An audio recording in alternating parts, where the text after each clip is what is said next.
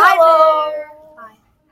So, I'm Catherine, and I'm here with my two friends, Addie, Joseph. and so today we're going to be talking about the atomic structure,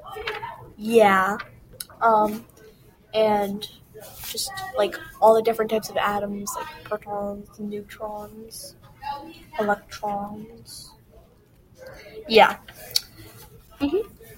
So if you don't know what atoms are yet, then atoms are the building blocks of life. They are the smallest pieces of matter in the world. The particles are found in two different regions of the atom. Protons have +1 electrical charge and the mass of 1 AMU. AMU is atomic mass unit. Neutrons have electrical charge. Neutrons are neutral and have no electrical charge. They have the mass of 1 AMU.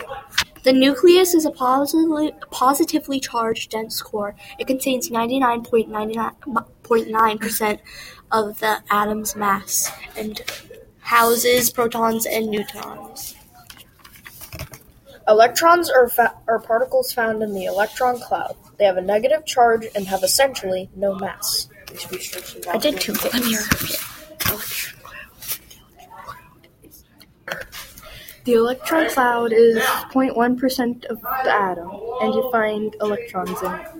Thanks for listening. Hope you learned something. Bye.